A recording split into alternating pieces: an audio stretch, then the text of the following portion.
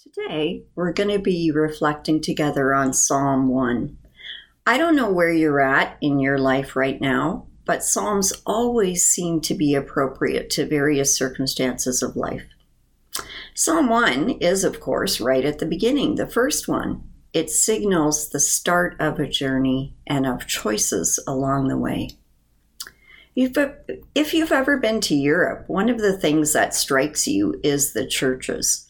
Many of them are old, they're huge, they are high and impressive, and often they have these gigantic doors. As you pull the grand door open, you know that you are entering a different kind of place, a certain kind of space. Psalm 1 is like that. It's the very first psalm or song or prayer in the whole book of 150. It has a very specific place in the order. It's the huge door that you pull open. Its tone, its content, orients you to the rest of the book. Psalm 1 is the threshold, the entranceway. Come and enter with me. Psalm 1. Blessed is the one who does not walk in step with the wicked, or stand in the way that sinners take, or sit in the company of mockers, but whose delight is in the law of the Lord, and who meditates on God's law day and night. That person is like a tree planted by streams of water, which yield its fruit in season, and whose leaf does not wither. Whatever they do prospers. Not so the wicked. They are like chaff that the wind blows away. Therefore the wicked will not stand in the judgment, nor sinners in the assembly of the righteous. For the Lord watches over the way of the righteous, but the way of the wicked leads to destruction. This is the word of the Lord. Look at how the psalm starts. Blessed are those who. That's a formula that's familiar to Bible readers. Jesus used that famous phrase too in his Beatitudes. And so to start off the whole book of Psalms, we have a statement of blessing, a beatitude. The psalm gives the picture of the person who's living in a state of blessedness, a state of happiness, joy, deep contentment. It's as if an outside person looks on at this someone and sees them and exclaims, "Oh, the happiness of the person who lives this way. Isn't that wonderful to see? Look how rich and full and content their lives are." In fact, other translations say, "Oh, the joys of those who," or even "happy are those who." So how do you end up in this state of happiness? Well, there are points that this psalm outlines. It reminds me of a famous book by Stephen Covey called The 7 Habits of Highly Effective People. What he notes are habits, inclinations they have, choices they make, and practice, maybe deliberately at first, training themselves, but then these become habits, routine ways of doing things, natural responses to situations. And that's what this psalm is like too. It lists the 4 or 5 habits of highly blessed or happy people. The first clues are all negative in the sense that they are things that these people avoid. If you are seeking a full, happy life, you need to drop certain habits. I would summarize these under the banner, they don't follow the crowd. Who is the crowd? Well, in brief, it's those who don't live God's way. Those who say, I can make my own destiny. I can make my own choices. I can live the American dream of having it all. For example, one famous man said that, quote, "The American dream is reaching a point in life where you don't have to do anything you don't want to do." End quote. So it's definitely a way of life that doesn't put God and God's desires at the center. Now in verse 1, there are 3 actions here: walk, stand, and sit. And 3 groups of people named: the wicked, the sinners, and the mockers. And although there are differences between them, it's also a total picture repeated for emphasis. There's a progression, the progression of temptation, of sin. First of all, these people do not walk in step with the wicked. In other words, they don't even start to travel along with the crowd. The beginning may be innocent enough. You come across something by accident, maybe, a great bit of juicy information about someone, or an insider trading tip, or your friend offers you something at a party, or something pops up on your screen, and you think, maybe I'll just see what all this fuss is about. How bad is this stuff really? And you begin to walk down that road with the crowd. Instead of continuing in God's way, you get diverted just to see. You know, the temptation that Eve faced was to know more. But in this broken world, knowing more is not necessarily the way of wisdom.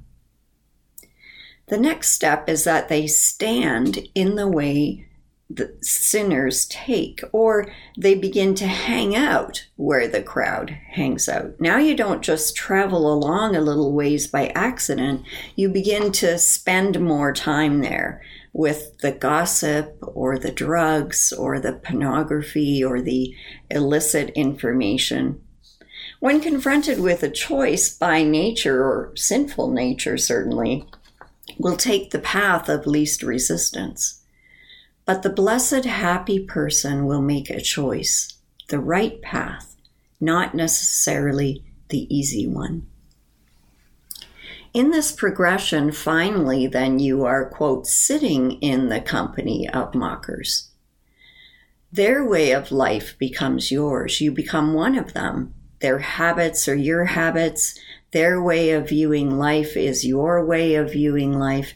And you too become a mocker of the righteous, or those who try to live by other principles. They can't let loose, you scoff. They don't know how to have fun. They're not free. No, but are you?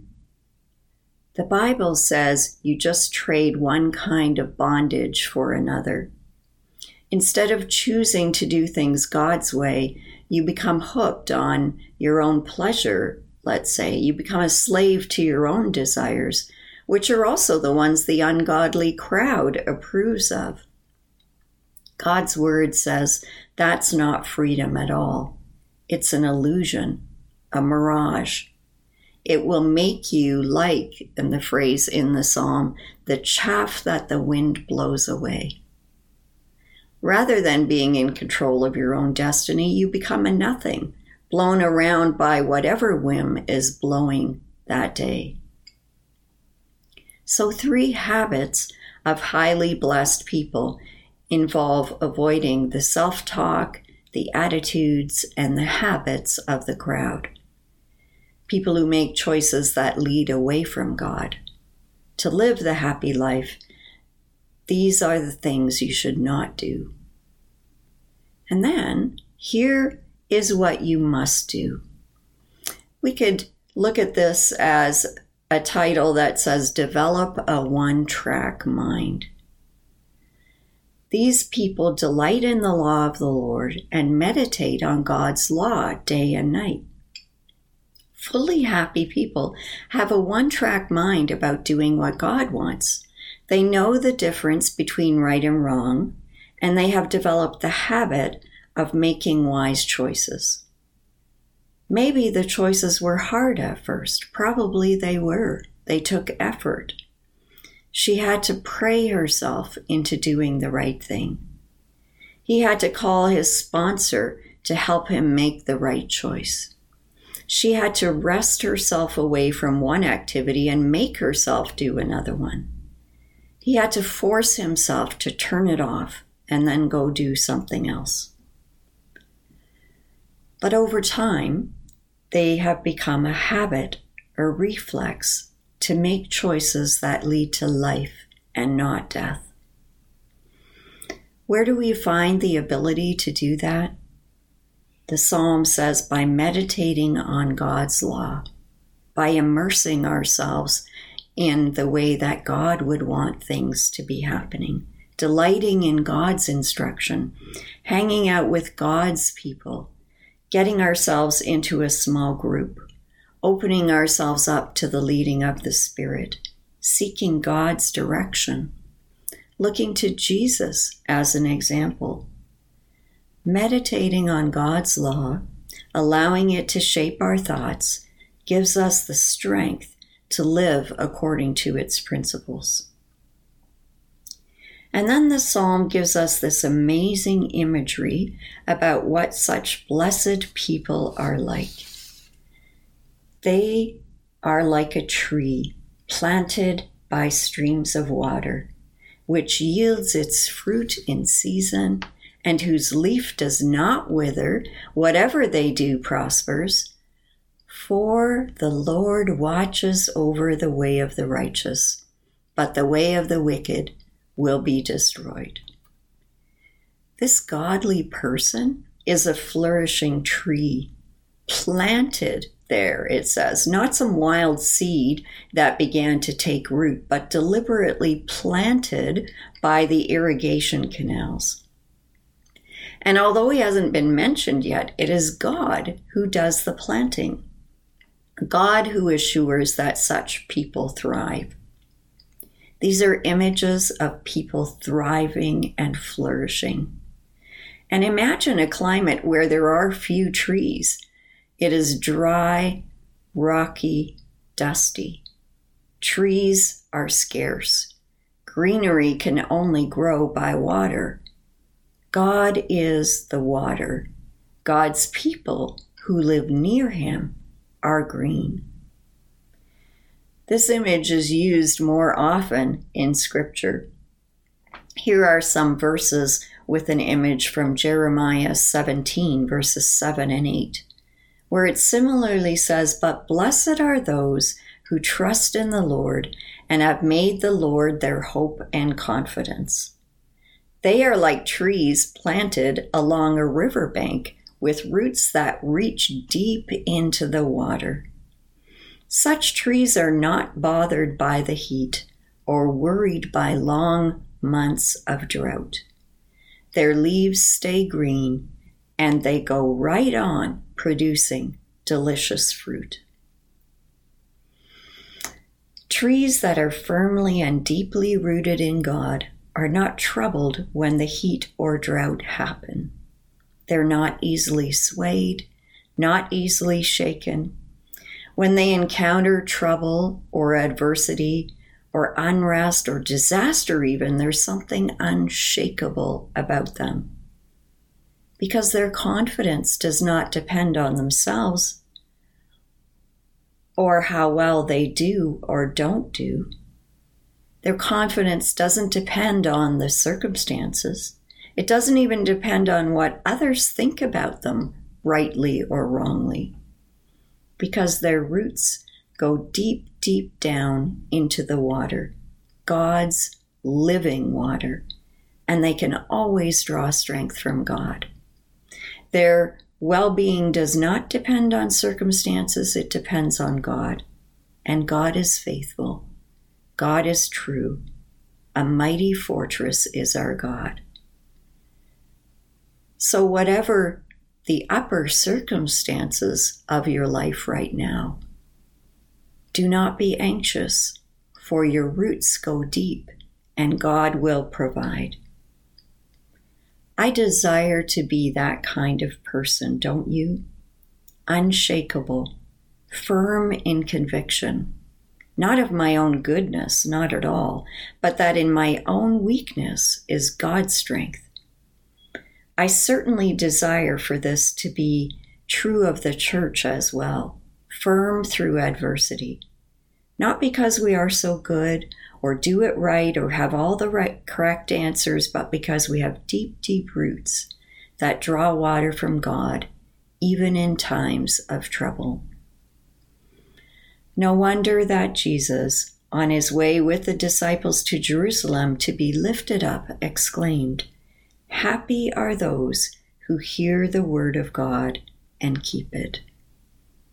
Happy are those who hear the word of God and keep it.